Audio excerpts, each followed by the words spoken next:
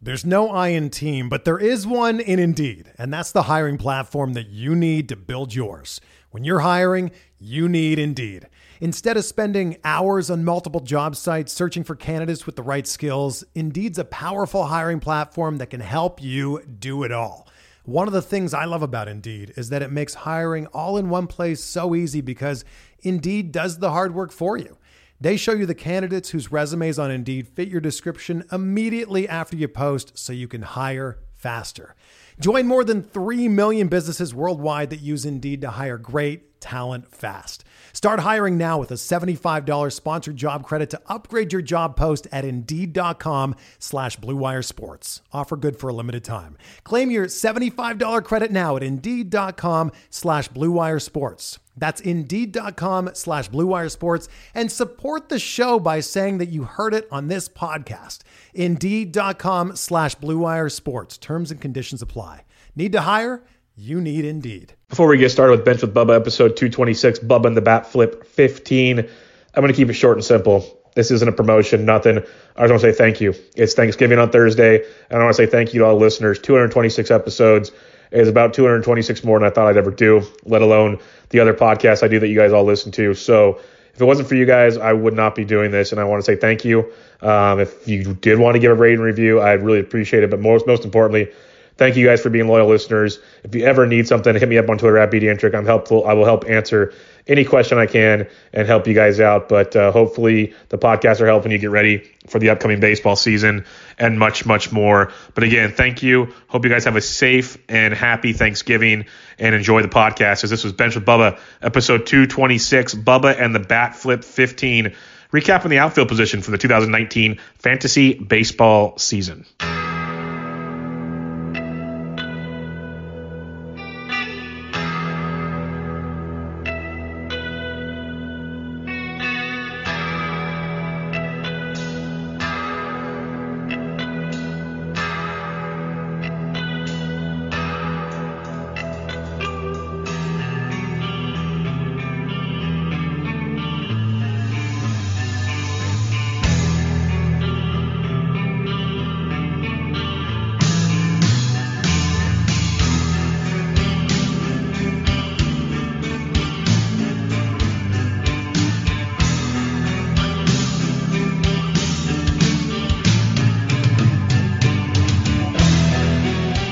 And welcome back, everybody, to another episode of Bubba and the Bat Flip, episode 15.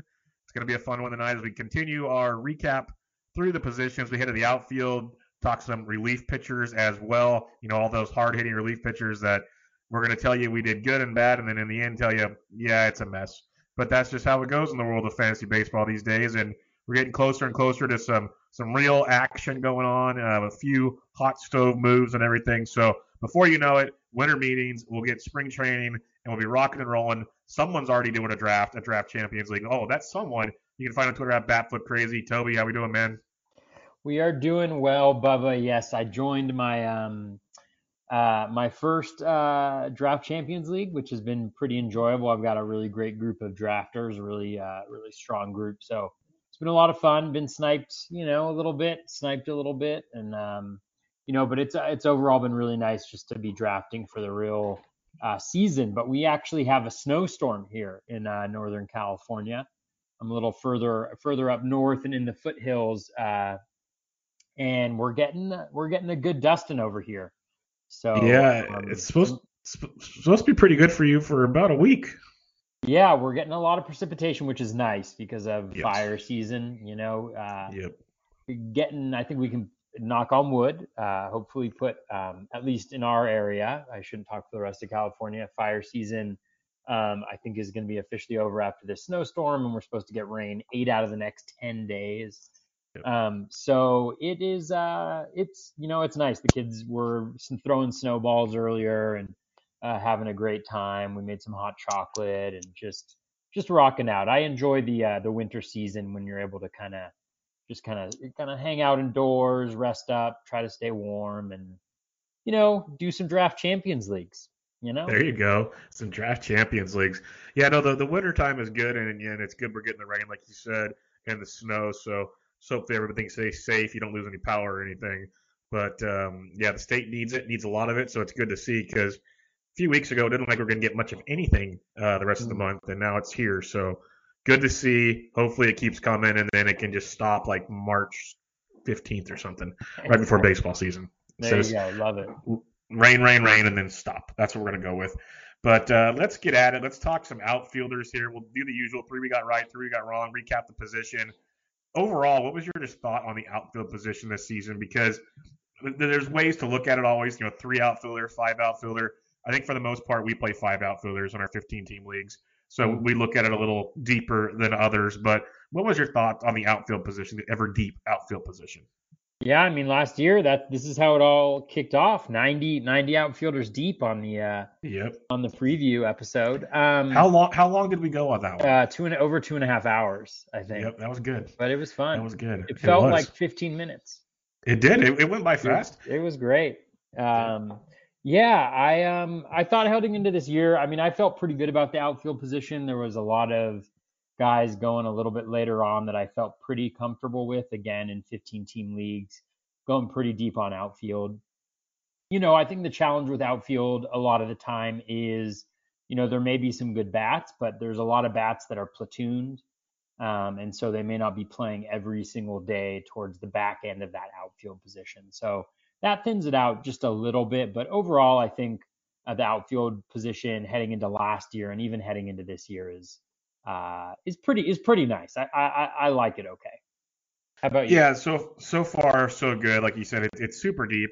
I know it's common math, but 30 teams, 3 outfielders, and there's a lot of platooning going on. There's a lot of ways to go. There's a lot of mixing and matching and guys coming up and coming down throughout the year. It's, I guess, their fab position.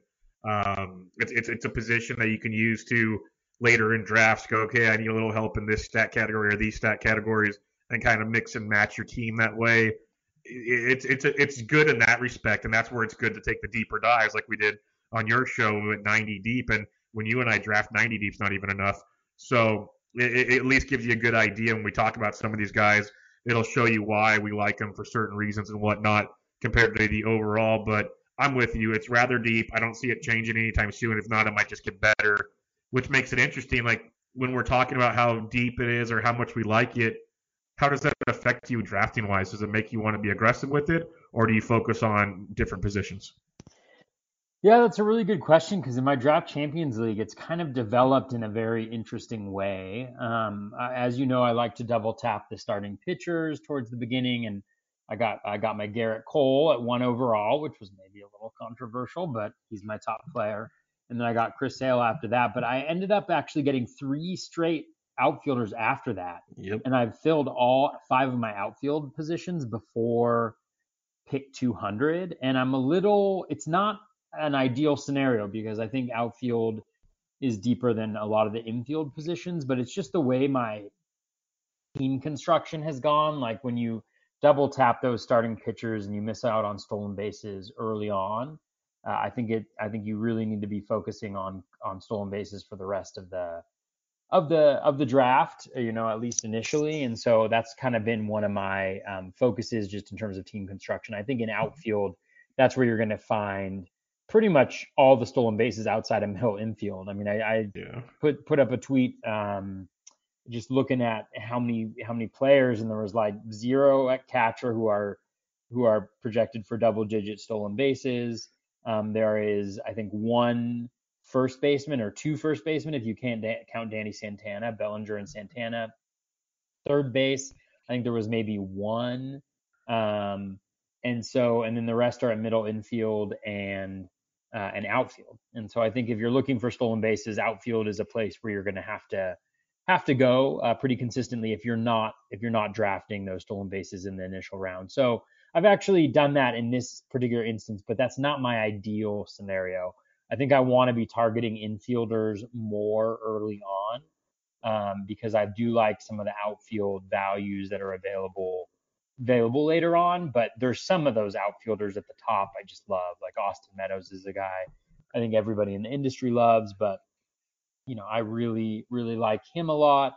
And there's just a lot of kind of 5 category or 4+ category contributors in that outfield early on. So I think getting a couple early on and then maybe giving a little bit of a lull and snagging some later on would be ideal. But it's not how my first draft has developed. How about you? Like as you did the pitcher list mock and any other mock drafts you've been a part of, how has that outfield position developed for you? It's weird. It's kind of like you mentioned it. I go into drafts thinking, okay, I can get a lot of Max Kepler types in the middle to later rounds that I feel very comfortable starting every week. So I focus on other positions. But when we did like the pitcher list mock, because that's the most familiar in my head right now, I kept going back to outfielders. It felt like, and we only needed 3 outfielders in that league. Mm-hmm. But I think both my utilities are probably outfielders, because it to me it feels like after the like elite, say, corner infield options, you'd rather have some outfielders before you go to the bottom part of the corner infield. Like middle infield's super deep, so you can mix and match that game. But it feels like that middle area of outfielders is so much better in the middle of the other positions, if that makes any sense. So it's one of those comfort levels, but it's all draft dictated, because like I saw your tweet with the outfielders you took, and I loved them. I commented on it. I said, you got one of my guys, you got your Austin Meadows, you got players that make a ton of sense, players you like, players you've done the research on, and they make a ton of sense.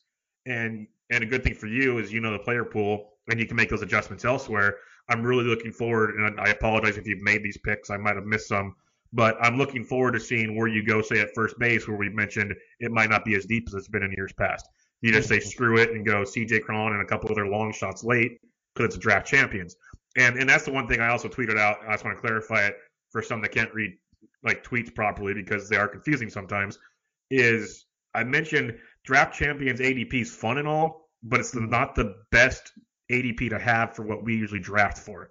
Yeah. And most people understood it when I explained it more. It's fun right now because it's almost all we have. But in reality, you want the online drafts or the main event drafts, because that's the formats most of us play, fab formats and all that kind of stuff, where you're not jumping on certain players early because you have to have that because you don't get to make moves, things along those lines. So what you're doing in a draft champions, you're doing something different, which makes sense because it might make you build something different where you can take chances later, which you might not feel comfortable doing, say, in your online or your main event things. And that's kind of what I saw. Maybe I'm thinking out of the box there, but I think you can take those kind of chances there where you might not somewhere else. And you locked up a lot of stolen bases, because I guess the other point you made that was very strong is after those middle infield positions, you need a stolen bases. And after the top stolen base guys in the outfield, as much as I like those middle outfield options, your stolen base guys are pretty much gone. So that's what you did made sense to me. I know it's not your norm and doesn't make you feel good, but it made a lot of sense. It doesn't make me feel warm and fuzzy, but yeah. No, and I think that's right. And just in terms of the draft champions, at least from my perspective, strategically, I think what you can look at is, I think, knowing that you're not going to be able to work the waiver wire, right? Saves become really very important. Very important. And so what's actually interesting is that even in the draft champions so far, the first closer off the board is Josh Hader at 75, I believe. And that's super interesting because you'd expect for it to be like higher in this. And so I really do think that the trend we see right now, there's 4 closers going in the top 100. You'd really expect closers to be going earlier than usual drafts. And it may just be that the back end of closers will go earlier because you just need to lock down your saves ahead of time and be confident in that, because you're not going to be able to work the waiver wire to get them. And it's really hard to identify, who's going to come in as the second or third option in a given bullpen in a lot of instances. And then I also think catchers oftentimes get pushed up a little bit. And that's because a lot of times players will just kind of mix and match that catcher position based on matchups, kind of stream through, especially that catcher 2 position. But oftentimes they go a little bit higher in the draft champions because, you don't have that luxury, right? And so once you get into the end game of catchers, it's just an absolute crapshoot. And so you want to lock down at least, 2 reasonable ones, or else just take, 2 or 3 kind of back end options and hope that one of them works out. So that's generally how I see, the difference between the two, the big difference between the two. But there's certainly other differences, and also getting closer to the season and knowing more of these kind of playing time battles and how they're going to shape up will have a dramatic impact on where people go. Yeah, no, I like it. It's a different strategy. It's an interesting format, the best ball draft champions idea. So it's definitely, it needs to be talked about a little more than just saying, hey, they're drafting fantasy baseball. Because that's like, it's not the standard. Like what we talk about 99% of the time is not draft champions. So it's something to definitely keep in mind. Like the evaluations work, just different ideas here. So let's get in it. We just talked about our thoughts on the outfield. Let's talk about three guys we got right here. Kick it off with one of yours, the guy I loved a lot as well, and we were both on him. I think we both gushed about him on your outfield preview, and we both nailed him. Who is it? Oh, I'm sure. The number one guy that I got right is Max Kepler. He was consensus number 57 in terms of this is using Fantasy Pros consensus rankings since I don't have ADP from last year for NFBC in front of me. He was consensus 57 outfielder 57. I had him at outfielder number 40. He finished as outfielder number 26. I also had a bold prediction, which, of all my bold predictions, it probably felt the best because it was just like right on point. Like it was exactly almost what he produced. And so really excited about Kepler. Kepler was a guy where the plate discipline was there, actually regressed a little bit this year or declined a little bit this year. The contact was there. He hit the ball in the air a lot, but he just had a launch angle issue. I compared him to Matt Carpenter from the year before, where it's just kind of like a launch angle change away from becoming, a little bit of a monster there in Minnesota. And I think that's what we saw happen. He also struggled with injuries towards the end of the season, so I think his overall line would have been a little bit better.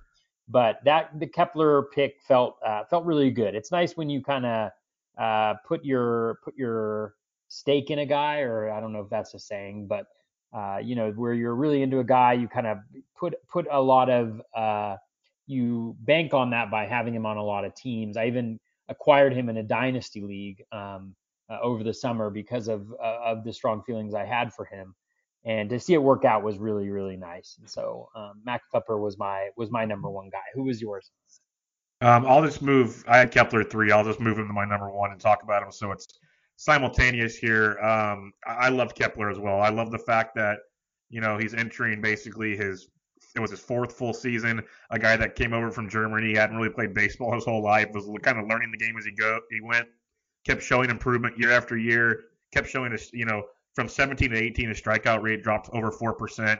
Still a strikeout rate below 17% this past year. The crazy thing is he's doing this with BABIPs at 244, 236, 276, 261.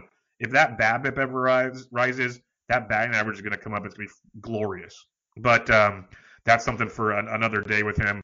What I love about him is year after year, his barrel rate goes up almost 9% this past year. You mentioned his launch angle improved. All his X stats showed that he should have been even better. He finished with a 252 average. X batting average is 262. 42% hard hit rate. That's gone up every single season. Just everything he does on a chart perspective is on the incline. And I really don't see it slowing down anytime soon. He's 26 years old. I think there's a lot to like about Kepler. Sadly for us, Toby, more people are going to be onto him this year. But I still think there's a lot to enjoy about him coming forward. You mentioned the ground ball rate. It's still 36%. If that can continue to drop, maybe more fly balls or line drives, we could really have some fun with Max going forward. But he increased his pull percentage from 42 to 51% last year. Lots to love with Max Kepler, even going into this season. I'll be back on him again this year if the price is right. So Max was definitely one that I got right as well. Who was your number 2? My number 2 guy that I got right was Ryan Braun. He was an ageless wonder. He was a guy who I had in a lot of my leagues. He was a consensus number 43 guy. I had him at number 38. He finished at number 33, and I had him in a bunch of spots. So he's just a consistent performer. Contributes those steals. I think he had 11 last year.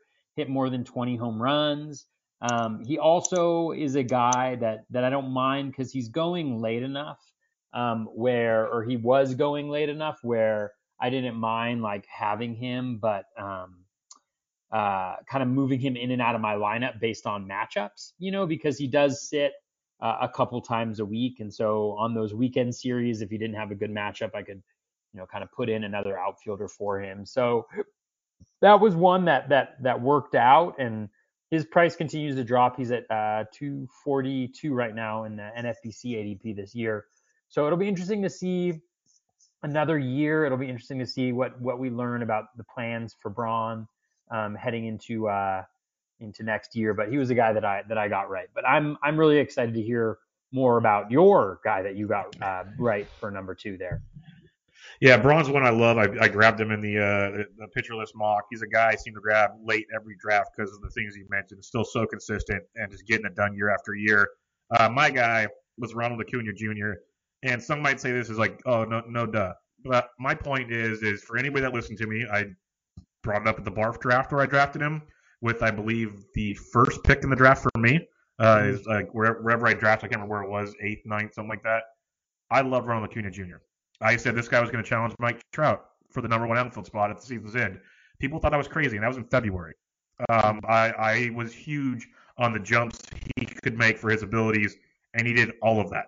He's it's crazy for a guy that's 21 years old to do what he's doing. Now, is there regression coming? Possibly. As good as you were like that, but my goodness, the barrel rate was 15%. Launch angle was there. Hard hit rate was almost identical to last season. If you look at his X stats, he actually was almost in line with his X stats, at least his batting averages. His X slug, he should have been better than last year. He had a 518 slug and X slug of 572. His WOBA was 369, X WOBA 386. His X WOBA was 495. Technically, if you look at his X stats, he underperformed, which is crazy to look at when you think of what he did last season. I'm in love with Ronald Acuna, and I think it's hard not to be. He's young. He's going to continue to make some stupid mistakes, but he's also going to continue to get better and better. This kid's going to be an upper end outfielder for years to come. And this is one that I planted my flag on early last year. People thought I was crazy, and it panned out to be very, very true. So I will definitely take the victory lap once again on Ronald Acuna Jr. Nice. Yeah. What an absolute stud he is. Yep. Who's your number 3? My number 3 is the Fire Eagle himself, Eddie Rosario. He was consensus number 22 outfielder. I had him as the number 19 outfielder. He finished as the number 18 outfielder. I have just loved Eddie Rosario for a while. High contact approach. He does chase the hell out of the ball. He's got a terrible, terrible plate discipline, which makes him get into some slumps, I think, occasionally throughout the year. Like he'll get really, really hot. He'll have some pretty cold spells as well. I was into him last year as well when he was a little bit cheaper. He was like going around pick like 120 or 115 in 2018 drafts. And then going into 2019, he was going around pick 90, pick 85. Had him on a lot of my teams. Love throwing up that GIF. Has some power. He's in the middle of that Twins lineup, so he gets RBIs. He's pretty fast. He doesn't steal bases necessarily, but he does score some runs. Just a really, really fun player.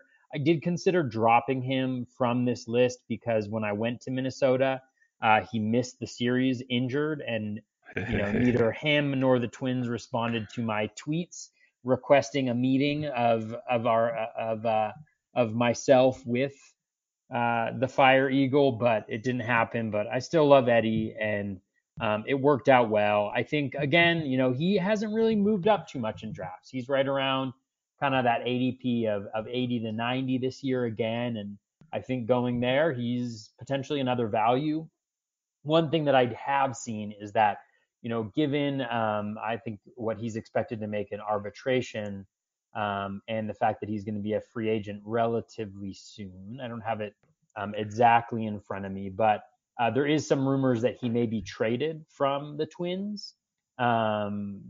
There's some suggestion around that. Oh yeah, so he's a free agent in 2 years. So in 2021, And so the idea would be that trading him now will get a much better return than if they try to trade him in his last year.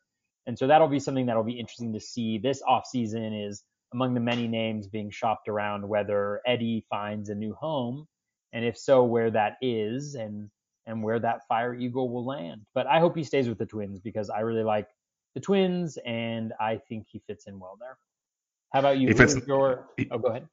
He fits in that ballpark very, very well, and I was very disappointed that they couldn't make that work. I don't think they realized what kind of fan you were of Eddie Rosario, the Fire Eagle. It was shameful behavior on their part, but I understand. I think it also is one of those times where like having a faceless avatar and Twitter name kind of hurts you. Because, like, you know, when I started doing this, I was like, oh, I'll be Bat Flip crazy, and I'll just be Bat Flip crazy on Twitter. And it's just kind of stuck. And so I feel like, you know, they're like, who's this weird avatar-only guy tweeting at us? So it's a shame they didn't do their research and find out how lovely of a human being I am and how much I love Eddie and didn't make it happen. But those are the breaks, and we move on. Who is your number 3 guy? This is the guy I'm really excited to hear you talk about because there's already some controversy, I think, about heading into there was a lot of controversy last year, and there's already controversy this year about Victor Robles.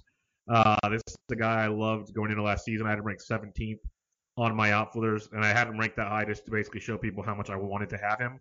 And I had him almost everywhere, unless I was in certain drafts where people knew I wanted him, then they paid too much for him.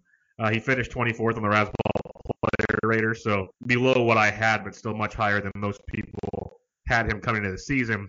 And a few things I liked about Victor Robles coming into last year was the power speed combo that he gives you in the outfield, something we kind of talked about already. He helps fill positions. Now, last year he hit 255. We're used to him hitting much better in the minors. His strikeout rate went up to 23% than almost any season in the minors. His walk rate was down to 5.7%. In the minors, he had at least an 8 to 9% walk rate, if not better, at most times. So from an overall plate approach, it wasn't ideal. But 17 homers, 86 runs, 65 ribbies, 28 stolen bases was not bad, especially for the fact, couple things. They started him out at the bottom of the order. And he was at the bottom of the order. It really struggled with him. When Trey Turner got hurt, you saw Victor Robles go to higher in the order, and he started to thrive. Shocker. I know. You put him in front of guys like Juan Soto, Anthony Rendon, and a kid's going to hit. Surprise, surprise. But and then they kept moving him around once Trey Turner came back, and they had Adam Eaton up there. It was just a weird dynamic with Victor Robles overall. I think they need to just put him at the top of the order and roll with it. Some of the controversy you'll hear, you know, barrel rate was only 4.8%. That's not great. His exit velo was 81%. That is bad. Hard hit rate's only 23%. Not good, even though his hard hit rate's really never been good. He's one of those guys that just kind of tricks, if that makes sense. I'm not saying these guys, but we've seen it in the minors with him, 20-plus home run power. And the things what I draft him for is stolen bases, and that's what he did. Stealing 28 bases, that's like a top, 6 or 7 stolen base guy in all of baseball off the top of my head last year. That's elite. That's what we're looking for, and that's what I drafted him for. So those are the kind of guys that I'm going for when it comes to Victor Robles and other outfielders. All right, so yeah, the controversy, obviously, and you can touch on this more if you want, is the exit velocity, the hard hit, all these things that aren't ideal, the bad batting average, so on and so forth. I think a lot of that will get better. 22 years old, young kid. I think spots in the order is going to help a ton. Hopefully just get Adam Eaton out of the way or move him around or something. Or at least move him up to like 6th. Don't have him batting 8th. They're not going to pitch to him with a pitcher behind him. That's just common sense. So I still have high hopes for Victor Robles. More people are on to him. I know you got him, I think, with your 3rd or 4th pick in your draft champions. And you can explain why you picked him because I'm pretty sure it's everything I was talking about as well. So I have Victor Robles as one I got right. This guy was very, very big on going into the year. I was happy with the 17 homers. To me was a bonus. The 28 stolen bases was outstanding. That's like top, again, like I said, he was like top 7 or something in baseball, which is elite in stolen bases. And so in a market where steals are so bad, he's going to run like crazy again. If he can just, OBP at 326, imagine if his OBP goes like 350.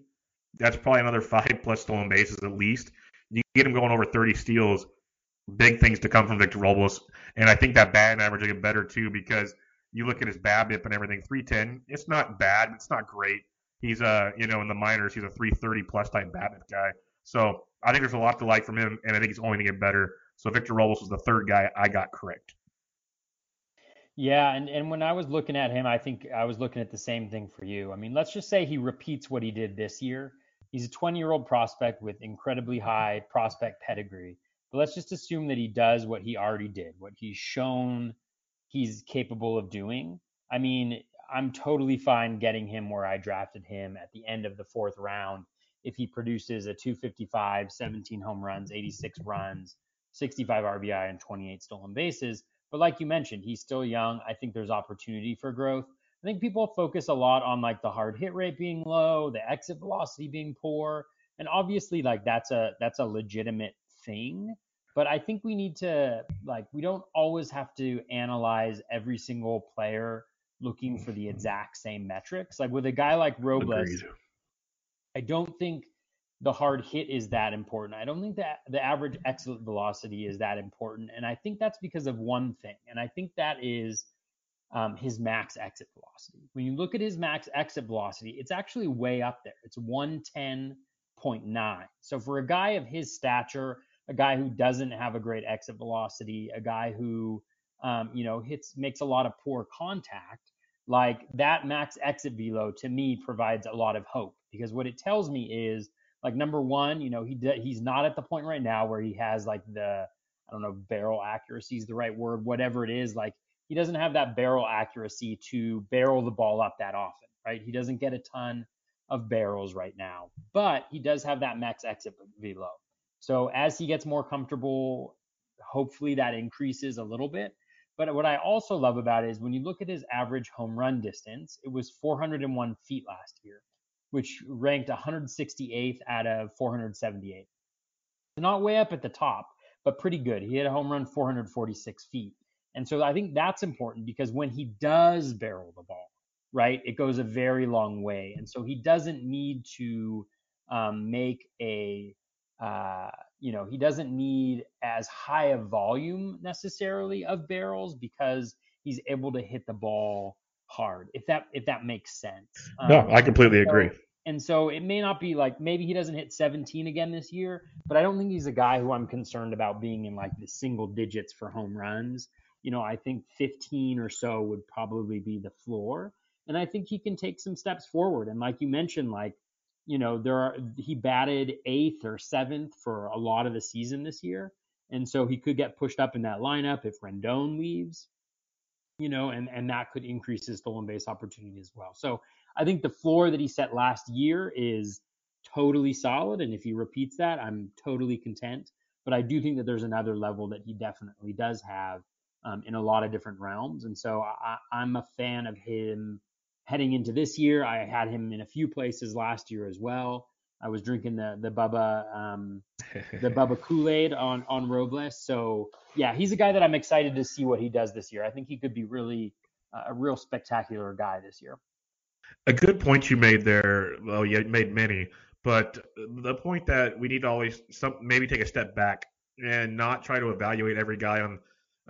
They don't all have to fit into a certain metric, and that was something I was kind of talking about as he might be one of those guys that just doesn't fit this mold. And we've seen that with a few guys we talked about.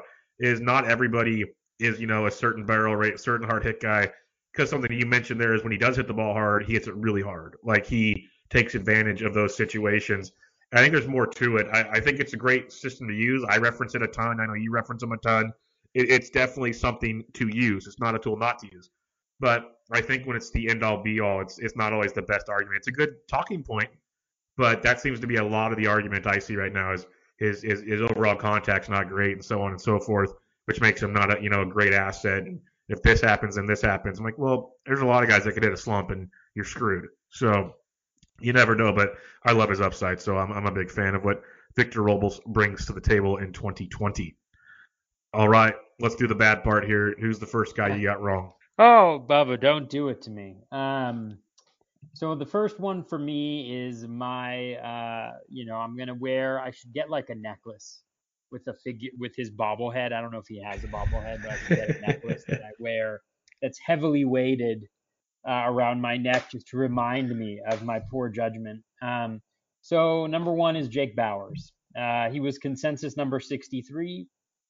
I had him as my number 39 outfielder. He was my most owned bat heading out of drafts last year. And he finished, who the hell knows where he finished? I don't know, AAA. No, I mean, it was just a real struggle, and I think there were things to like. I think there were probably things that I missed along the way with Jake Bauers, but that was definitely one that hurt and was disappointing across the board. And I'm sorry to everyone who drafted Jake Bauers on my recommendation. I hope that he did not destroy your league, and I hope it brings you joy that he definitely hurt me in some of mine. Yeah, you don't need to apologize for that. People know when you're picking guys like Jake Bauers that there's the upside you're playing for, but it's also Jake Bauers. So it's not like you're saying, hey, go play Mike Trout. It's you're going out on a limb there, and no one would be surprised if he figures it out here in the next year or two, and next thing you know, you're riding into the main event championship with a Jake Bauers share. So nothing would shock me there. A couple things there. I would be highly surprised if he does. And number 2, I probably won't have him on my teams. I've been too badly burned. No, but I mean, I wish him very well in his career, but I'm just not sure the batted ball quality is good enough. And he doesn't have Victor Robles speed to compensate, and he doesn't even have Victor Robles max exit velocity. So I'm out on Jake Bauers until I see something different. I'm sorry, Jake. It's not you. It's me. Yeah, totally. Mine was Andrew Benintendi. I had him ranked 8th coming into the year. I caught a bunch of crap because I had him in front of guys like Aaron Judge and Giancarlo. Technically, I won one of those, but it was not good. I thought the 25-year-old was going to take the next step. Similar in the vein of Victor Robles, back-to-back years of 20-plus stolen bases, 270-plus average, 20 homers, 16 homers, the runs, the RBIs, everything was great. This guy was a top-end talent hitting towards the top of that Red Sox lineup, and then it just went poof. 13 homers, 72 runs, 68 RBIs, 10 stolen bases. You wanted a lot more than that. Only hit 266, and his BABIP was actually higher than it's been either of the previous 2 seasons. So he was just a mess. A 23% K rate, up from 16% the year before. That was not ideal at all. When you look at all his X stats, they were not good either. They were actually in line with the others slightly. 330 WOBA, 340 X WOBA. They said he should have been a little better, but it's weird. It's one of these I really want to dig into more, and maybe need your expertise on a future episode to dig in on Benintendi, because if you look at him, he had his career best ever barrels at 8.1%. His exit velo was about the same as it's always been, a little higher. His launch angle went from 12.6 to 17.3. His hard hit rate went from 33 to 37. His xWOBA on contact, 401. These are all really, really not bad. Like I said, his strikeout rate went through the roof, which was less than ideal. When you look at his zone contact and his chase rate, the chase rate went up from 24 to 29.5%. So he was outside the zone a lot more, and his chase contact went down from 72% to 65%. So I think that stands out as something to keep an eye on. But it's just weird because his ground ball went down, his fly ball went up, his line drive went down. It's a very weird profile to look at. It's one of those that at the right cost might be reeling me back in. He's 25 on a very good offense. At the same time, last year was really, really bad, and it's one I definitely got wrong. Yeah, and I had him in one of my big leagues there. Yeah, it was a little bit of an interesting year. I mean, the K rate went up because the contact dipped a lot as well. But it is interesting to just kind of see where he, what he did, because like you mentioned, there was some positive developments there just in terms of like the hard hit rate and all of those things that you mentioned. So there was some improvement. There was also, whether he was selling out for that power and giving up some of the contact, which brings the K rate up. Like, it was definitely an interesting year. And I mean, I don't think we've necessarily seen the last of Benintendi, but I think the challenge with him is that, like, the profile to begin with was one that was heavily reliant on those, like 20 stolen bases, because the power's never really quite been there. And I think you can see that with some of the barrel stuff and then some of the max exit velo stuff where, his max is like 107, which is right around where Jake Bauer's max is. Like, the hit tool is really, really, it's really, really good. So it will be interesting to figure out like what exactly he did differently or wrong, as we kind of dive in, because nothing has jumped out to me necessarily, which can be a good thing because that means that, well, maybe he's just, do some positive regression back to his previous level, or it's kind of scary because you're like, I'm not exactly sure why he sucks so bad. And if you can't put a finger on that, it's really hard to invest in him moving forward. So definitely an enigma. Yeah, he is an enigma.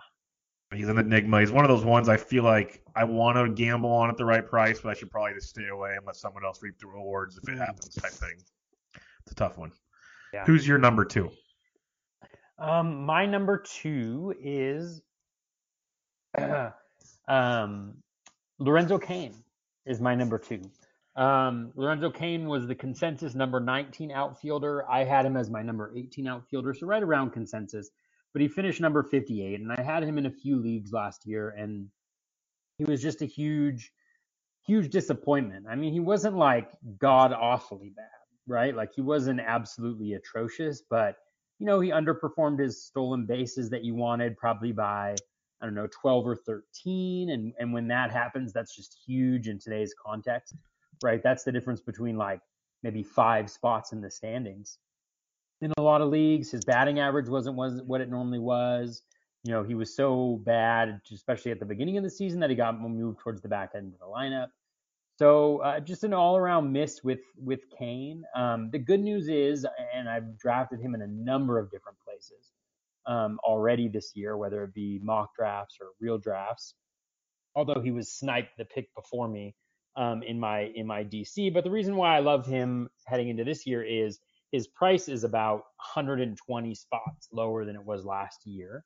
Yeah. And he showed pretty much identical skills last year to what he had in the past. Like, if you look at his expected batting average, his expected slug was actually higher. So the contact quality is still there. The contact's still really high. He wasn't as disciplined as he usually was, but he struggled through a lot of injuries. And so my hope is that he's able to overcome that. And if he comes back as a healthy player next year, I think he's going to bring a ton of value right there. And even if, drafting him at in NFBC leagues, he's going around pick 180, getting him there and getting you 15 stolen bases with that batting average is just going to be huge, in and of itself. And so he's a guy I like a lot heading into this year, but definitely missed on him this year. Yeah, I like the Locaine call because I think he just had a funky year with injuries and everything. I think there's a big bounce back coming, and at the draft price, I think it's interesting. I always thought Locaine was kind of like a miniature Marcell Ozuna type, and they're both just so tilting in what they do. But Locaine's got that stolen base upside, especially on a Brew Crew team that's going to be talented yet again. So I like that call to go back to him at his price this year and go after him. My number 2, this will not take long. This is just me admitting Christian Yelich is one I did not buy in on rebounding. Like, I thought he was a late first-round pick, not a early first-round pick that many thought he was. I didn't think there's any way he'd duplicate what he did the year before. And I was technically right. He didn't duplicate it. He just was better than it. He just went past where he was. He was very good, and that was on a shortened season, which is terrifying. So I will not be bullish on Yelich this year. I actually took him in the pitcherless mock. The injury is interesting. I want to see how he keeps going, but with technology these days, I'm not as worried about it as I should be. I think it's another big year coming for Christian Yelich, and I will not be bullish on him going into this season. Who's your number 3? My number 3 is Will Myers. Will Myers was consensus number 32 outfielder. I had him as the number 26 outfielder, and he finished as the number 65 outfielder. So I had him a fair bit ahead of consensus. I owned him in my 3 biggest leagues in TGFBI and both of my main events. And so obviously his performance was disappointing to say the least. And that's sad. And I think heading into next year too, he only has outfield eligibility. He had third base eligibility this year. He was not getting consistent playing time. I do think that there's some rebound potential for Myers this year. His contact rate at the beginning of the year was horrendous, like one of the league worst, and it got back up to where it needed to be towards the end of the year, and he was much better. The power wasn't necessarily there, but he looked a lot better, and so I definitely think there's some potential. He would be an interesting guy, I think, if he got traded out of San Diego, just because defensively he isn't that good. He'd be much better at first base, but obviously they have somebody there for the foreseeable future. I think that would be helpful if he could move somewhere and go to first base. But with the salary that he has, I think that that's kind of a tough thing unless the Padres are willing to give something up to get that. I don't know. Maybe they're willing to give up like a high-end prospect or something like that, or a higher-end prospect in a deal for somebody to take on Myers so that they have more salary for a Strasburg or Cole. Not that they need more salary, need to generate more salary, right? Because they have plenty, but just like within the context of baseball as we're going. So it'll be interesting to see what happens there. But he's going like around pick 200 or later right now. And so definitely not a ton of risk in the price heading into to 2020. And he's still got that power and speed. It hasn't gone anywhere. So it'll be interesting to see what he's able to do in 2020. Who is your number 3? Charlie Blackmon. This is a guy coming into the season I had ranked as my 17th outfielder. People thought I was crazy. He finished 13th. And for me, I thought it was just everything was going to fall apart for the man. He's 33 years old. I guess playing in Coors is nice. I thought he was going to get traded or not re-signed or whatever. Hit 32 home runs, second most in his career. The one thing I did get right is he went down to 2 stolen bases. Not a double-digit steal guy anymore, so that's out the window going forward. But he did hit 314. It's like he hit for average, drove in runs, 86 runs, scored 112, hit 32 homers, did almost everything you wanted. If you drafted him for steals, you got burned, which I kind of hope you weren't drafting a mid-30s guy for steals, but to each their own. I would tell you to not count on that going forward. But his barrel rate was the second best in his career. His hard hit rate was 40%, the best in his career. His X stats resembled he outperformed his X stats, but not by a ton. Like, it wasn't ludicrous. His WOBA was a good 0.25 over his X WOBA, but everything else was relatively close. And if you just go deeper into his metrics, the ground ball rate was down to 40%, the lowest it's been since 16. His fly ball rate was 25%, 27, highest of his career. His line drive rate was solid. I mentioned his meatball swing. It's always a fun one. Was one of the highest in its career. His meatball percentage was almost 7%. So he really took advantage of what he was doing at the dish. I think I just got him wrong because he hit more homers and hit for a much better average than I expected. Side note, though, he's not stealing bases. So it was kind of like a 50-50 thing. I just wanted to mention him because a lot of people thought I was crazy. They thought he was still a top 10 outfielder going into the season. I didn't believe so. He outperformed what I thought. At the same time, I still would be very timid going forward with Charlie Blackmon. Yeah, definitely. It's an interesting profile because I feel like going where he is, if you're not getting speed, it's hard to, you want to be getting speed early on in drafts if you're drafting hitters. And so it's one of those things where he's a super good hitter. The steamer projection's really nice on him heading into next year as well. He still plays in Coors, but, again, like, that the speed is important, and those 2 stolen bases is tough at that point in drafts when you've got, there's a real premium on guys who can contribute in different facets of the game and bring you speed. So definitely an interesting dilemma for fantasy owners, I think, heading into the 2020 season. Yeah, he kind of falls into that, I guess, Coors mode of, he's like a Nolan Arenado. Arenado's better, obviously, but it's just another guy that or a JD Martinez. He does like 3 or 4 categories, but doesn't do the stolen bases. And in order to get them, you're going to have to take them early. And what we've echoed time and time again on these early podcasts, that steals seem like they're going to be at a premium. And if you want to get good steals guys that are going to help you everywhere else, you got to take them early.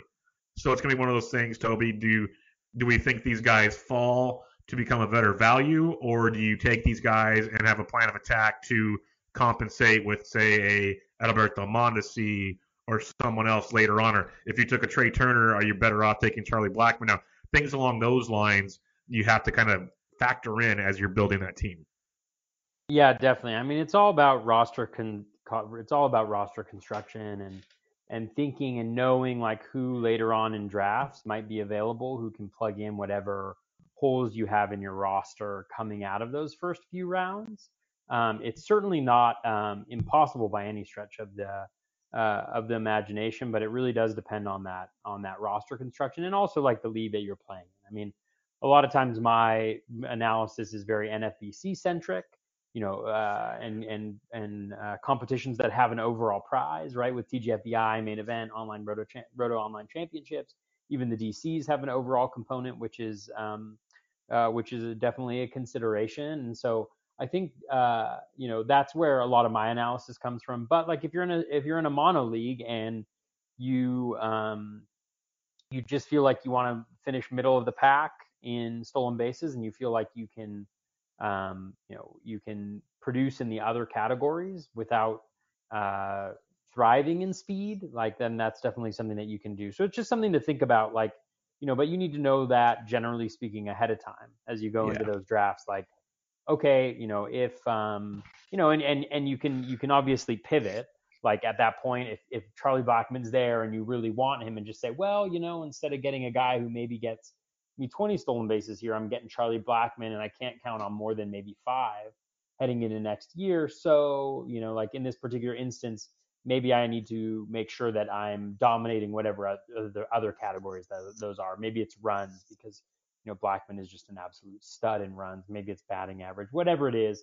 Like, just make sure you have a strategy, make sure you're thinking down the road about which players might be available to fill whatever holes are left in your roster. So again, like there's a lot of ways to build, I think, a successful team. You just need to be thinking about them during the draft and ahead of the draft, and being able to pivot and realize how it impacts which players are available to you later on to follow through with whatever strategy you choose.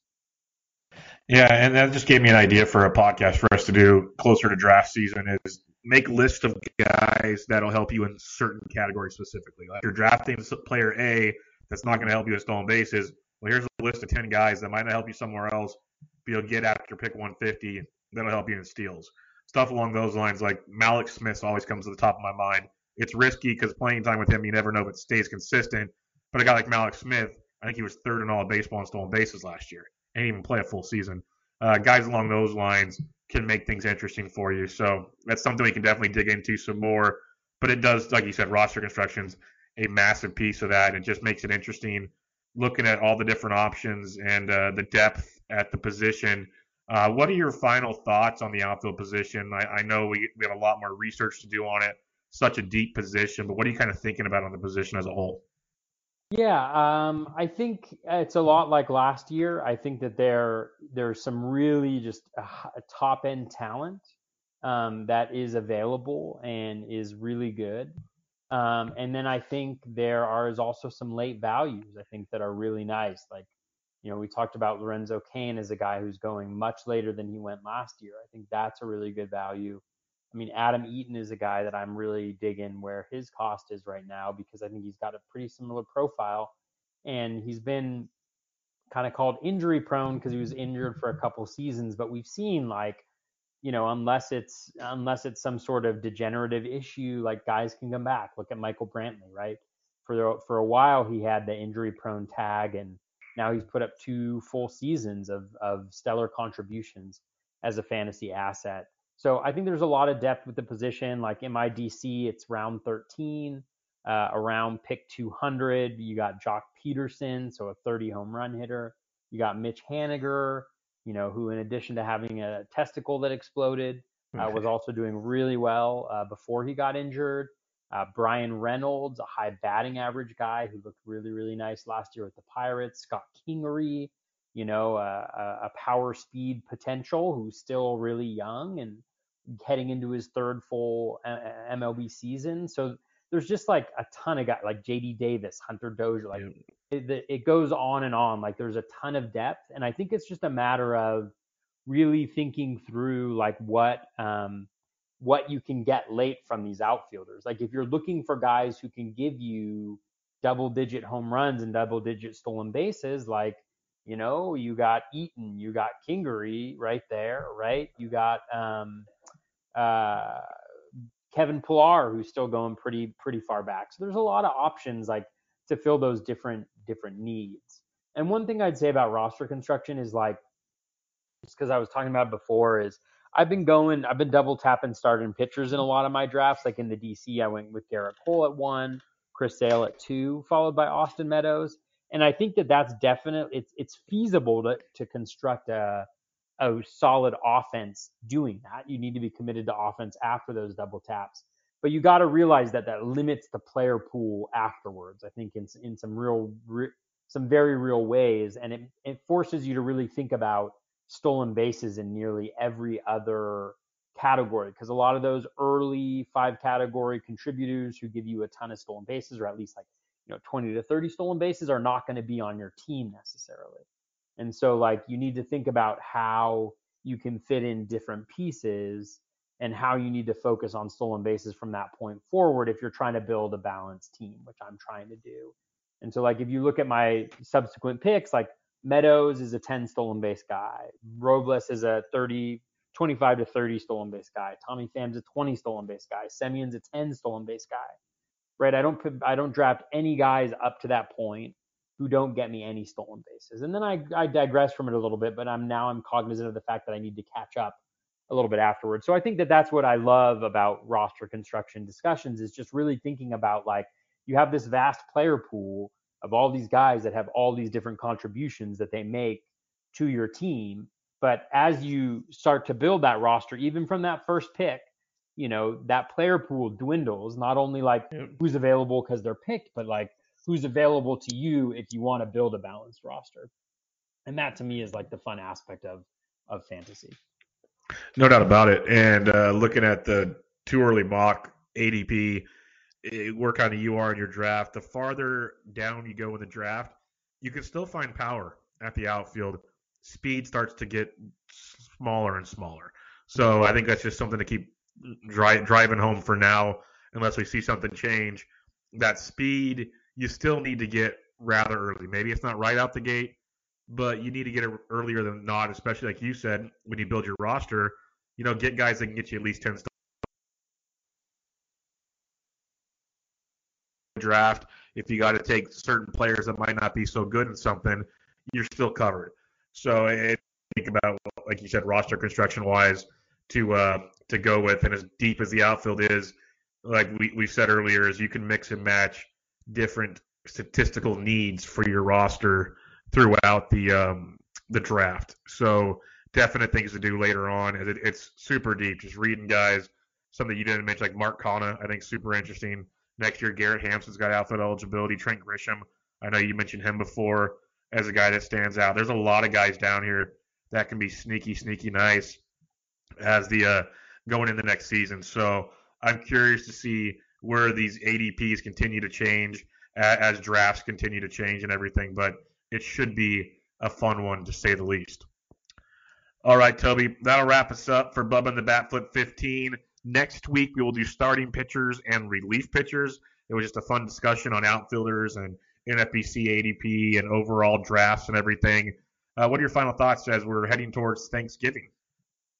Well, I just want to thank everybody for listening. It's obviously, love being on the podcast with you. Love that folks are listening. Please engage. If you have questions you'd like us to address, definitely let us know. But enjoy the holiday. Hope you have an opportunity to spend it with family and friends. And yeah, I just, really am thankful for our listeners and for folks who are engaging on fantasy baseball and really the fantasy baseball community more broadly. It's just been, it's just a very supportive community, generally speaking. And, I'm appreciative of that. I'm thankful for you as well, Bubba, as an amazing co-host and the guy who makes the podcast run. I appreciate that. And I echo everything Toby said. Is very thankful for all you listeners. We wouldn't be doing this if it wasn't for you guys and the interest you guys put forth. So we really appreciate it. So feel free to engage anytime with questions, concerns, anything. If you want certain things discussed, let us know. We're an open book. We just like to talk baseball and fantasy baseball. So if it's interests you guys, we will talk about it. It's pretty simple. As you can tell, over half today's podcast was not on the outline. We just kind of started talking about things. We're easy that way. So let us know if you have anything. Thank you, Toby, for being an awesome co-host as well. I can't wait to see where this continues to grow and develop into. It's going to be a fun few months before the next baseball season. But until then, thanks again, everybody. Have a fun and safe Thanksgiving holiday weekend. If you have bad weather, there's bad weather across the whole country, it looks like. So travel safe. Enjoy yourselves. Hopefully this podcast help you on your travels. Relax a little bit and just laugh at some of our bad picks and enjoy some of our good picks. But until next time, this was Bubba the Bat Flip, episode 15. Have a good one, everybody. We'll catch you later.